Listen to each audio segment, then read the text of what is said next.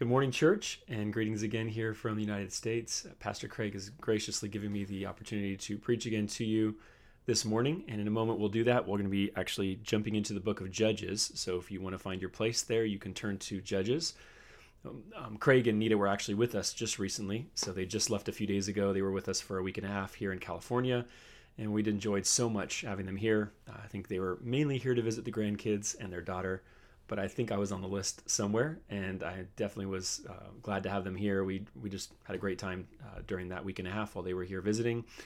And he also shared a little bit about the church there and the situation in Ireland, and just wanted to let you know that we are praying for you and that we love you. And it's been a difficult year for churches, but especially in areas like Ireland where there are more restrictions. I know that you've had to deal with a lot of changes, and so just want to encourage you to be thankful for the gifts that God gives us. It's often easy to forget about those things during difficult seasons.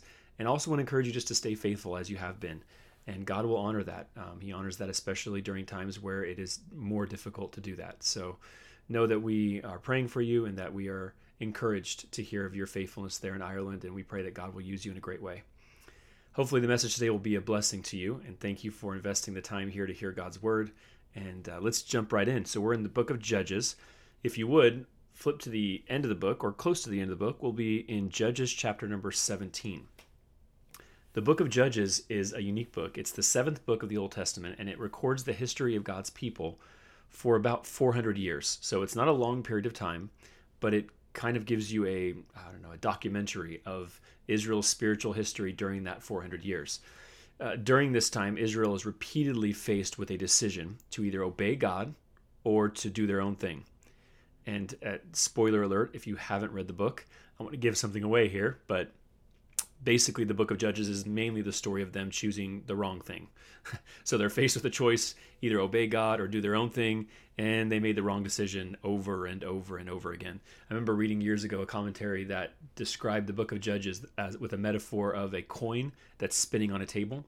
For the first couple chapters, it looks like the coin is spinning well, and then it starts to lose steam, and it starts to wobble, and by the time you get to the end of the chapter, it's basically not even moving. It's making the final turns as it lands flat on the table. And it's just kind of this downward spiral. It's a little bit of a depressing book if you were to read it from start to finish. But I think it's important for us to read because just like us, the nation of Israel had ups and downs. This happens to be a period of their history where they were down, where they were not following God as they should. And I think as we look back over our life, we can see the same thing. We can see times where we faced consequences because we didn't follow the Lord. We didn't honor him. We can relate, I think, to the feeling of low times where we feel distant from God, where our joy is not there, where we're cold to spiritual things. So we look back over our spiritual journey, and I think for all of us, we see ups and downs. Nobody has a path to spiritual growth that's just a straight line. Like they get saved, they become a Christian, and then from that point on, they're just growing every day without fail. All of us go through those ups and downs, and so we can relate to that. We switch back and forth, or maybe bounce back and forth between doubt and faith, between failure and victory, between discouragement and joy. We can relate to that same experience that Israel had in Judges. So for this reason, we need the warning that Judges gives us, because we need the warning to know that when we choose our own way, it always ends badly for us. And even though we've experienced that before, we still need the reminder. The book of Judges is something like a museum of Israel's spiritual history. And if it were a museum, the sign out front would say, "Every man did that which was right in his own eyes." That's the theme of Judges. You'll read it again and again throughout the pages, kind of a repeating mantra that happens throughout the book of Judges, reminding us that all of the tragedy and all of the pain and all of the sin and evil and wickedness that happens in the book of Judges happens because God's people faced a decision between him and themselves, and they chose themselves. And as a result, we see all of the negative consequences. So that happens throughout the book of Judges, but today we're going to look at Judges chapter 17, where we see all of those truths kind of wrapped up and vividly pictured in the life of one man named Micah. Not the Micah that you might be familiar with, the prophet Micah, a different Micah, but an interesting character nonetheless, and we're going to learn from him tonight, or this morning. So let's look at Judges chapter 17, verse number 1. It says, "And there was a man of Mount Ephraim whose name was Micah. And he said unto his mother, The 1100 shekels of silver that were taken from thee, about which thou cursedst and spakest of also in mine ears, behold, the silver is with me, I took it." Now, let's just stop. We just barely got into it, but let's stop for a minute just to make sure that we're all on the same page, because we're kind of jumping in on the middle of a story here. Essentially what happens is Micah steals 1100 shekels from his mom, and then he hears his mom calling down a curse on the person who stole it, and probably complaining to him about the fact that it was stolen, and so he confesses and he returns the money. Now, just to give you an idea, 1100 shekels would be about $5,000 today. So we're not talking about, I don't know what that would be in euro. I guess the euro is about the same, so you can do the math for what it would be in Ireland, but it's not a small amount of money. It's not like stealing a few dollars from your mom's purse. This is a significant sum of money. And Micah's a little bit of a conflicted character. We're going to see that throughout this story, but he's not an evil person. After all, he is returning the money here, but he's not exactly trustworthy either. He did steal it in the first place, and then it appears that he's only returning it because he's afraid of this curse that his mom is calling down on the head of the person who stole from her. So look at how his mom responds to his shallow confession. Look at verse 2, at the end of verse 2. "And his mother said, Blessed be thou of my Lord, my son." So his mom hears that he is the thief. She does a complete 180 before she's asking God to curse the person who stole from her. And then now she realizes it's her son, so she prays that God would bless him. Now, it's interesting here. She's clearly addressing the Lord, the God of Israel. If you've read Judges, you'll know that there's idolatry throughout the book. So God's people are chasing other gods and worshiping other gods throughout the story. It's why a lot of the negative consequences happen. In fact, later in this chapter, we'll see there are false gods at play in this story. But in this case, she's referring here and praying to the God of Israel, and she's asking for his blessing. And to show how serious she is about what she's asking, this reversal, she doesn't want to curse anymore, she wants a blessing. And look at what she does. She prepares a sacrifice, verse 3. "And when he had restored," her son Micah, had restored the 1100 shekels of silver to his mother said, "I had," and look at this word, "wholly dedicated the silver unto the Lord from my hand for my son, to make a graven image and a molten image. Now, therefore, I will restore it unto thee." So let's understand what's going on here. Micah's mom realizes that she's accidentally cursed her son, and now she's trying to make up for it. And essentially, she's trying to appease God so he'll undo the curse. She says, "Yeah, I messed up. I asked for a curse. What I really want is a blessing. So to kind of make up for that, I'm going to make you an idol out of silver. It's going to be a really nice idol." Now, can you see the irony here? Here is a woman who is, to show her allegiance to the God of Israel, is offering to make a statue of him. Most of you know that one of the commands, the second commandment, clearly says that you shall make no graven image unto God. So in her attempt to try to appease him, she's actually disobeying him. She may have been sincere, but because of her ignorance, she's actually offending the God that she is trying to appease. This is just a kind of a picture of the whole book. All throughout the book, we find these kinds of mistakes made by God's people. They're so blind to their own sin and so ignorant of what God has actually said in his word that they're dishonoring God even when they try to honor him. And that's a kind of repeated theme in Judges. So look at verse 4. "Yet he restored the money unto his mother, and his mother took," notice the number here, 200 shekels of silver. So let's just do some quick math. How much did she have from her son initially that he stole from her? 1100. And here she's taking 200 shekels of that to give to God. So she's keeping 900 for herself. And remember that I pointed out earlier that word holy, she initially determined that she would give all of it to this idol that she was creating. And now here she is keeping back 900 of it. So she gives those 200 shekels to a silversmith, end of verse 4, "and gave them to a founder," it's a silversmith, "who made therefore a graven image and a molten image, and they were in the house of Micah. And the man Micah had an house of gods, and made an ephod and teraphim, and consecrated one of his sons, who became his priest." So this verse gives us the first glimpse really into Micah's view of religion and worship. We learn a few things. First, we learn that he has a house of gods. Okay, of course, the plural noun there already tells you there's a problem, right? If I say to Sharon, "Out of all my wives, you are my favorite," she's not going to be very, very pleased with that statement, right? Because there shouldn't be a plural there. There shouldn't be plural wives. Same thing's true here. There should not be plural gods. So Micah adds this statue of the God of Israel to his other collection of idols. And that's not all. He goes on and he makes an ephod. Now, you may remember that an ephod was used by the priest to discern the will of God. In addition to that, it was kind of a signifier of God's presence and God's guidance to his people. Now, there's only one of these. The priests obviously would have it. The priest would be a Levite. And Micah thinks here, well, hey, I like to know God's will. I'll just whip one of those up myself and make an ephod for myself. And that's what he does. He goes even further, actually. If you read on in that verse, he said that he made a pagan temple. So he has an ephod, he has a temple, he has these idols that have all been collected in the temple. He's only really missing one thing. If you've been kind of following along, he's missing a priest, right? No problem. Micah has a solution for that as well. He simply just calls one of his sons over and he ordains one of his sons to be priest. He doesn't have the authority to do this, but he doesn't care at this point, right? He's doing it his way. So verse 6, then, we're reminded of this running theme I mentioned in Judges. In those days, there was no king in Israel, but every man did that which was right in his own eyes. So Micah has this setup, his own little religion. He has his own temple, his own idols. He has his own ephod that he made. He has this priest that he's ordained of one of his sons.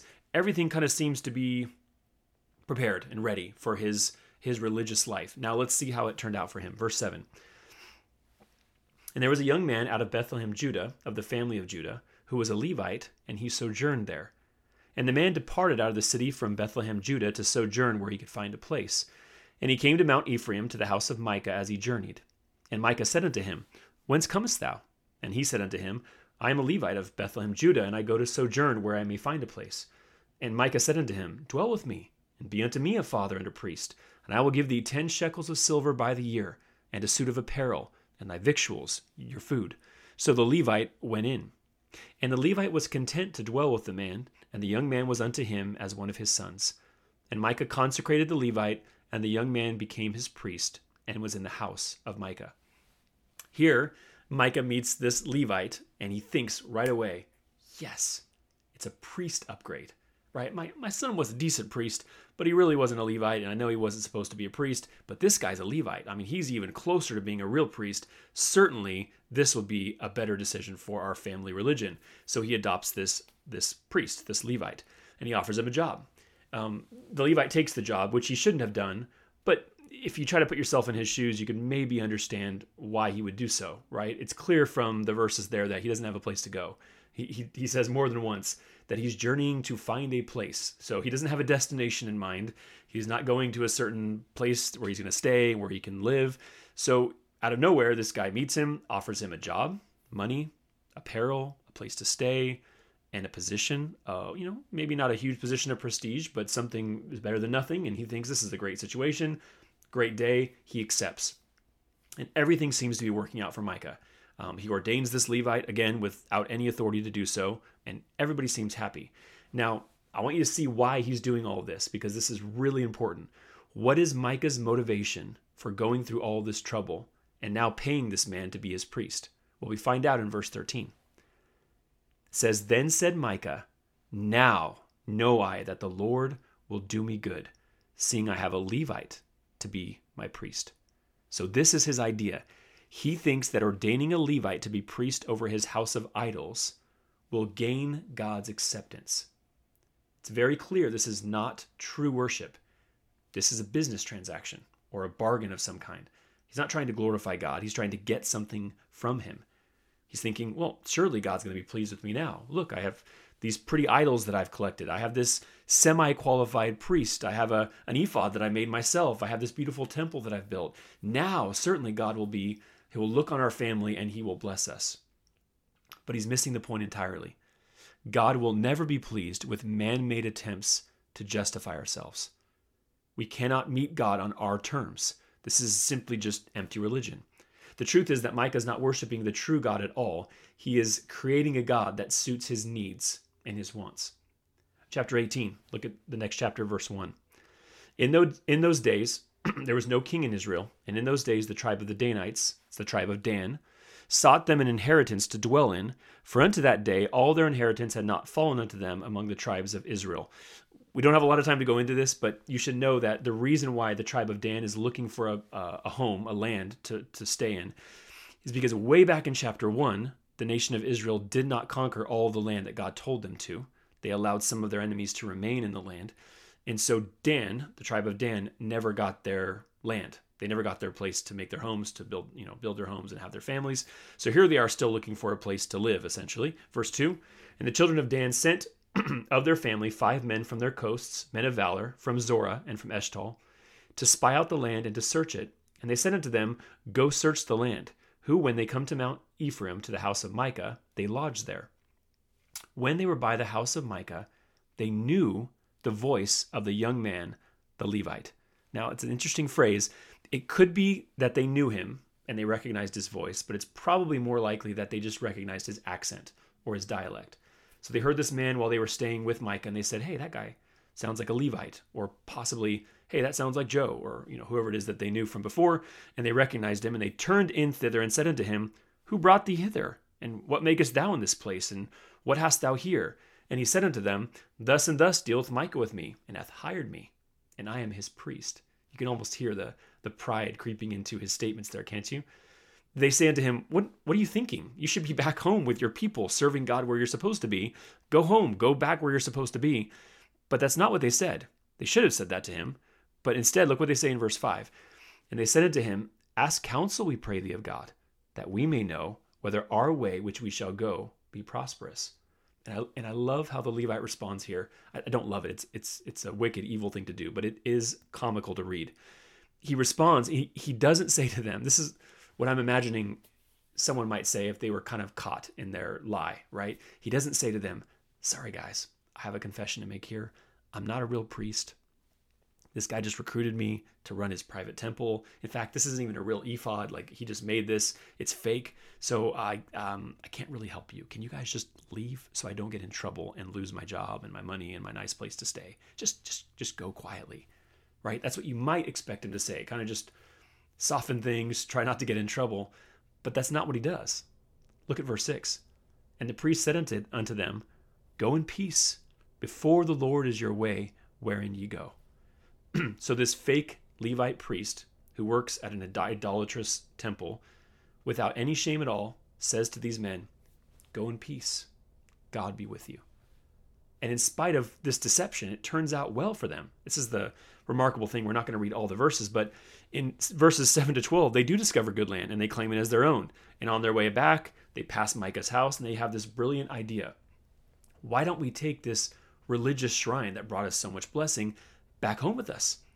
Hey, how great would it be to have our own religious power and guidance on demand? So they take the ephod, the graven images, the other religious items, and then they go to the priest himself and they offer him a new position. It's like they're headhunting at a different firm to pull somebody over, and they say, hey, come work with us, we'll pay you more. After all, you're not really surprised by his decision to go with them. He took the first job because he wanted someplace to stay and some money, and now he has a better offer. So he takes it. He takes the promotion and he goes with them. Now, in verse 22, skip down to verse 22, Micah realizes what's happened and he catches up with them. And you can tell he's ready to fight. Look at verse 22. And when they were a good way from the house of Micah, the men that were in the house near to Micah's house were gathered together and overtook the children of Dan. And they cried unto the children of Dan, and they turned their faces, this is the tribe of Dan, and they said unto Micah, what aileth thee, that thou comest with such a company? Right? Just a funny interaction here. They're saying, what's wrong? Why are you so upset? What could we possibly have done to anger you? Right? Maybe it was the fact that we stole all of your stuff and you're a priest. Verse 24, and he said, you have taken away my gods which I made, and the priest, and ye are gone away. And what have I more? And what is it that ye say unto me, what aileth thee? So Micah's kind of frustrated here. He says, hey, you stole from me. You took all this stuff. What do you mean, why am I upset? You took my priest. You took everything. In fact, he goes so far as to say, I have nothing left. In his mind, they've taken everything. He had built his own little religious system up, and he was trusting it to earn him favor with God. But now, all those things are gone. And he couldn't get them back because the people who took them were too strong. He may have brought a group of men possibly to try to, try to win back his stuff, but he realizes very quickly that there's too many of them. Verse 25, and the children of Dan said unto him, let not thy voice be heard among us, lest angry fellows run upon thee, and thou lose thy life with the lives of thy household. And the children of Dan went their way, and when Micah saw that they were too strong for him, he turned and went back to his house. So here's this sad story of Micah. And if we're not careful, we'll read it and we'll think, wow, that guy was messed up, right? He was confused. He had a completely wrong view of God. He tried to build this temple and these idols, and we'll have this kind of view of him that where we separate ourselves and say, wow, that guy just had, he did not have it together. But let's stop for a second. And what I want to do in the time we have left is just look at three major errors that Micah made in his personal religion here. And I want to show you how easy it is for those three errors to creep into our own thinking about God, right? Number one, I want you to notice that Micah had a false view of God. In our story here, we already talked about this, he makes a graven image unto God. It's a clear violation of the second commandment. His mom was involved as well. Most of you already know that's breaking a command of God. But have you ever wondered why God made that command? Why did God command his people not to make graven images of him? What's the problem with making an image and worshiping it? There are multiple answers to that question, but at least one of them is this. Any graven image or depiction of God would necessarily be less than who God is, right? Because God is the infinite, all-powerful, all-knowing, all-wise God of the universe. You can't possibly take all of that and put it into an idol. So by definition, this idol has to be just a part of who God is. And it has to, if anything, only reveal a part of God's character or a part of what God has revealed. So no human image or art or anything else can express the full range of God's glory. So what that means is that this idol is a distortion. Over time, you would start to think of God as only that idol, as only what that idol represents. So ultimately, worshiping God with images reveals a spirit that does not want to submit to God as he is. It's the spirit that wants to pick and choose the attributes of God that we like. Or maybe we want to think about God as like something small and controllable that we can put on our shelf. Remember, that's really Micah's mindset, right? Now God, you have to do what would be a blessing to me because I have one of your idols in my temple. And it's this way of restricting God and minimizing who God is. Now, we look at Micah and we say, well, I would never do that. I don't have a temple. You say, Brother Luke, I don't have a temple in my backyard. I haven't made an ephod recently. Don't have any fake priests that I've hired. And it may be true, but I wonder this. Is there anything that you would say as you think about God and what he has revealed? I just don't know if I could believe in a God who would do that. Have you ever heard that before? You ever heard people say something like, well, I like to think about God differently than that. Those statements are really just the same exact error that Micah made of reducing God to one characteristic or one thing or to something man-made and human instead of taking God as he has revealed himself. It doesn't just happen with unbelievers, it happens to us. Most often it happens to us by avoiding the parts of the Bible that we don't like. We avoid the parts of the Bible that talk about God in a way that doesn't fit with how we like to think about him. I hear Christians talk this way. They'll say things like, well, we can't talk about God like that anymore. When we talk about God's wrath or judgment and holiness, you push people away. They don't want to hear those things. We need to talk about his love and his mercy. But the problem is that if you don't have justice, then you don't have anything that could even resemble mercy. If you don't have wrath, how could you possibly understand love? So in their attempt to kind of edit out these parts of God that are offensive, they're actually destroying everything. The only way that we can understand who God is by taking him as he reveals himself to us. It's almost as if the mindset is that we need to market God, that he needs an image consultant or a publicist to make him look good. But what happens in the end is whenever we try to shape God to fit a culture, we don't get God at all. We get an idol. Whenever we try to reduce God to something less than what he has revealed himself to be, he no longer is able to shape the culture the way that he should be able to do so because we've given them a false God. Sometimes this attitude seeps right into our daily life.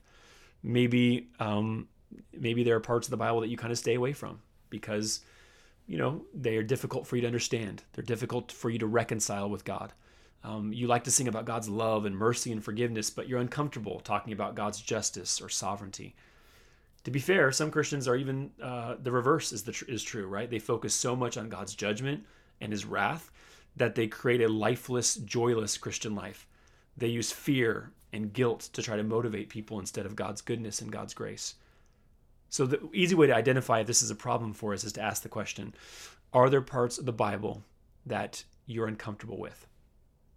Are there things about God that make you uncomfortable, maybe even embarrass you? Are there things that you are not comfortable talking about with unbelievers? Is it possible that you're trying to edit God to fit your personal preferences and to cover for things that you're insecure about? It's a dangerous error because ultimately it will make it impossible for you to have a relationship with God. In a personal relationship, the other person, you know this if you have any relationships with anybody, friends, spouse, kids, in a personal relationship, the other person can contradict you. They can upset you. And then in order to keep that relationship and to go deeper, you have to wrestle through that difference of opinion. And the reality is this, if we ignore parts of God that we don't like, we have replaced the true God with a false God that will never contradict us. We never have to wrestle with him. We never have to allow him to make demands of us. We never have to submit to him. We may deceive ourselves, but we're not deceiving God. When we do this, we are worshiping a false God. We must accept God as he is. Part of being a Christian is to accept what he has revealed about himself, no matter what.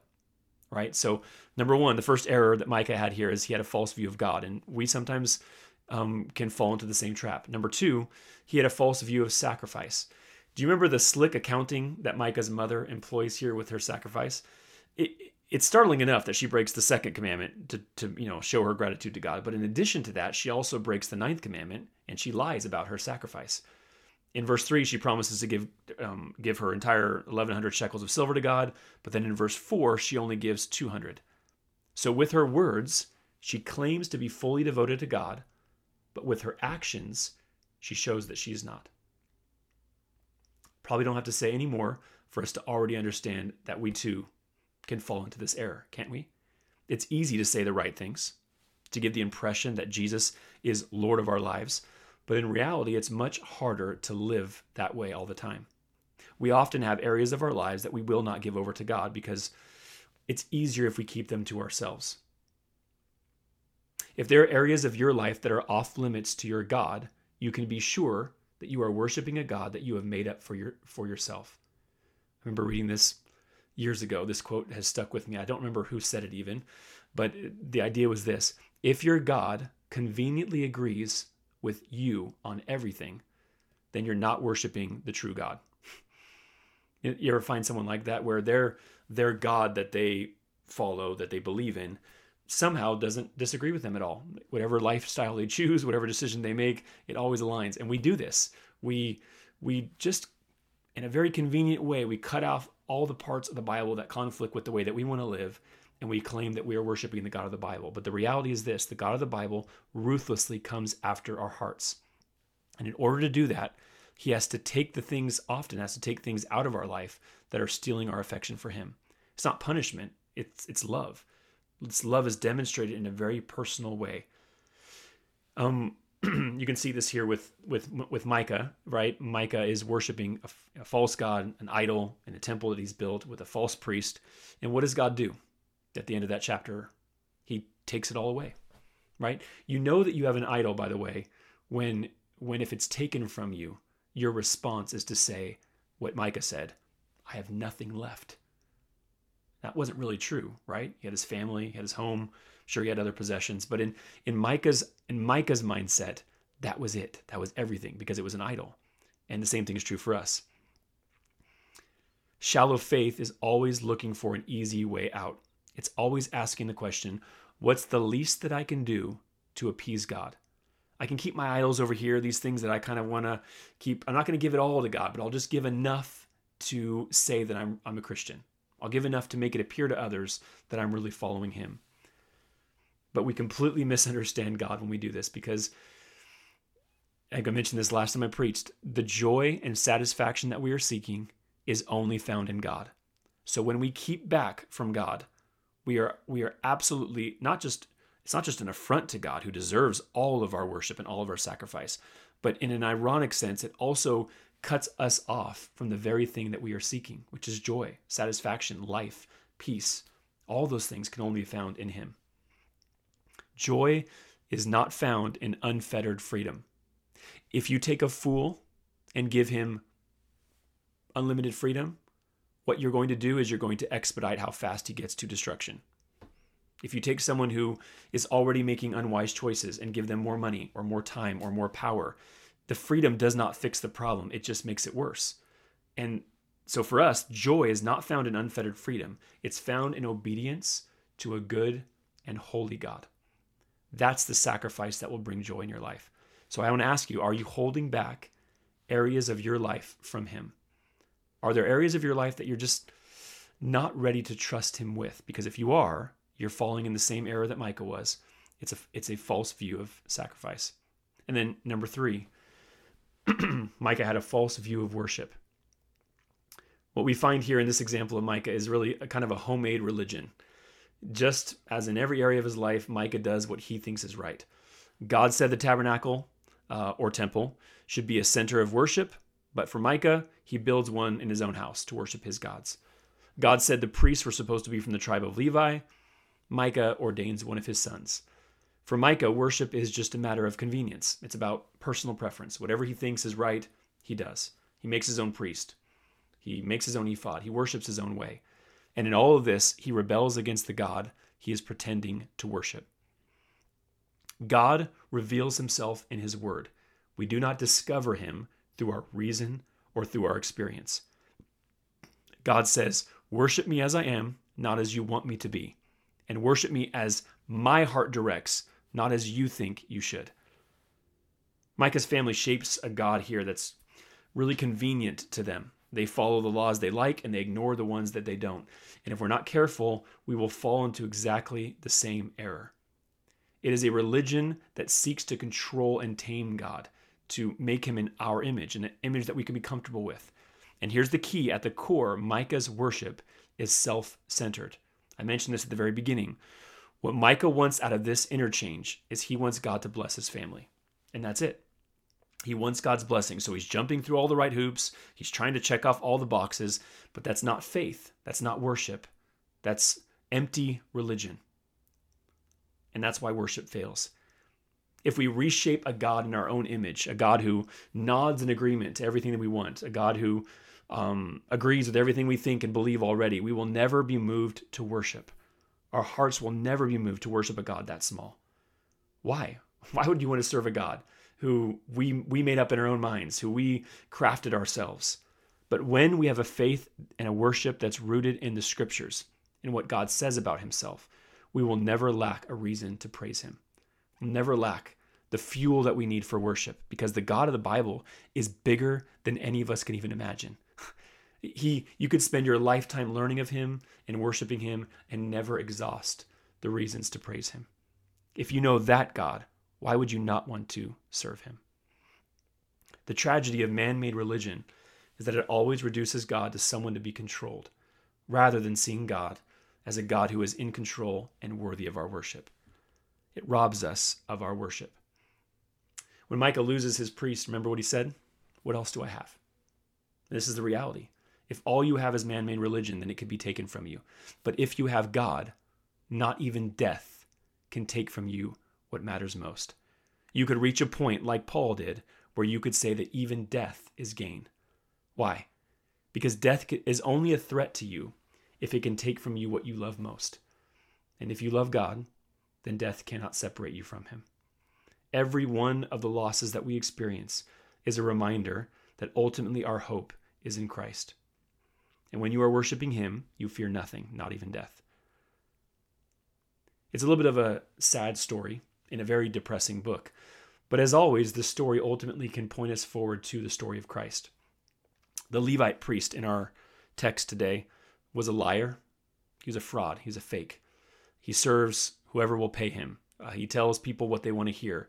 And he moves on when he's presented with better options, right? He bails from Micah's house and goes with the tribe of Dan when they offer him a better deal. He is a fake and a fraud. His decisions are driven entirely out of self-interest. But Jesus is the selfless and perfect priest. He is the true God come in the flesh to save us. He is the perfect sacrifice given to redeem us from our sins. He is the one worthy of all worship, King of kings and Lord of lords. So every false view of God is corrected by beholding the person of Christ. Every false view of sacrifice is corrected by beholding the sacrifice of our Savior on the cross. Every false view of worship is corrected by beholding the glory of Christ. What we need today is not new techniques for worship, new songs, new buildings. What we need is to behold our Savior. We need to remember his life, his death, his resurrection. We need to see his glory. And if we do, we will not struggle to know and understand God. We will not struggle to sacrifice, and we certainly will not struggle to worship. So my prayer for me, my prayer for you, church, is that we would see Christ and we would worship him for who he is, because he is truly worthy. Let's pray. Lord, I thank you for the scriptures, and I thank you for this story of a man named Micah. And in many ways, Micah makes all the wrong choices. And as we look at our own lives, we can look back over choices that we've made and consequences that we've had because we too have chosen ourselves instead of choosing you. And so would you use this scripture text today to warn us? Would you point out to us if there are areas of our life that we are holding back from you?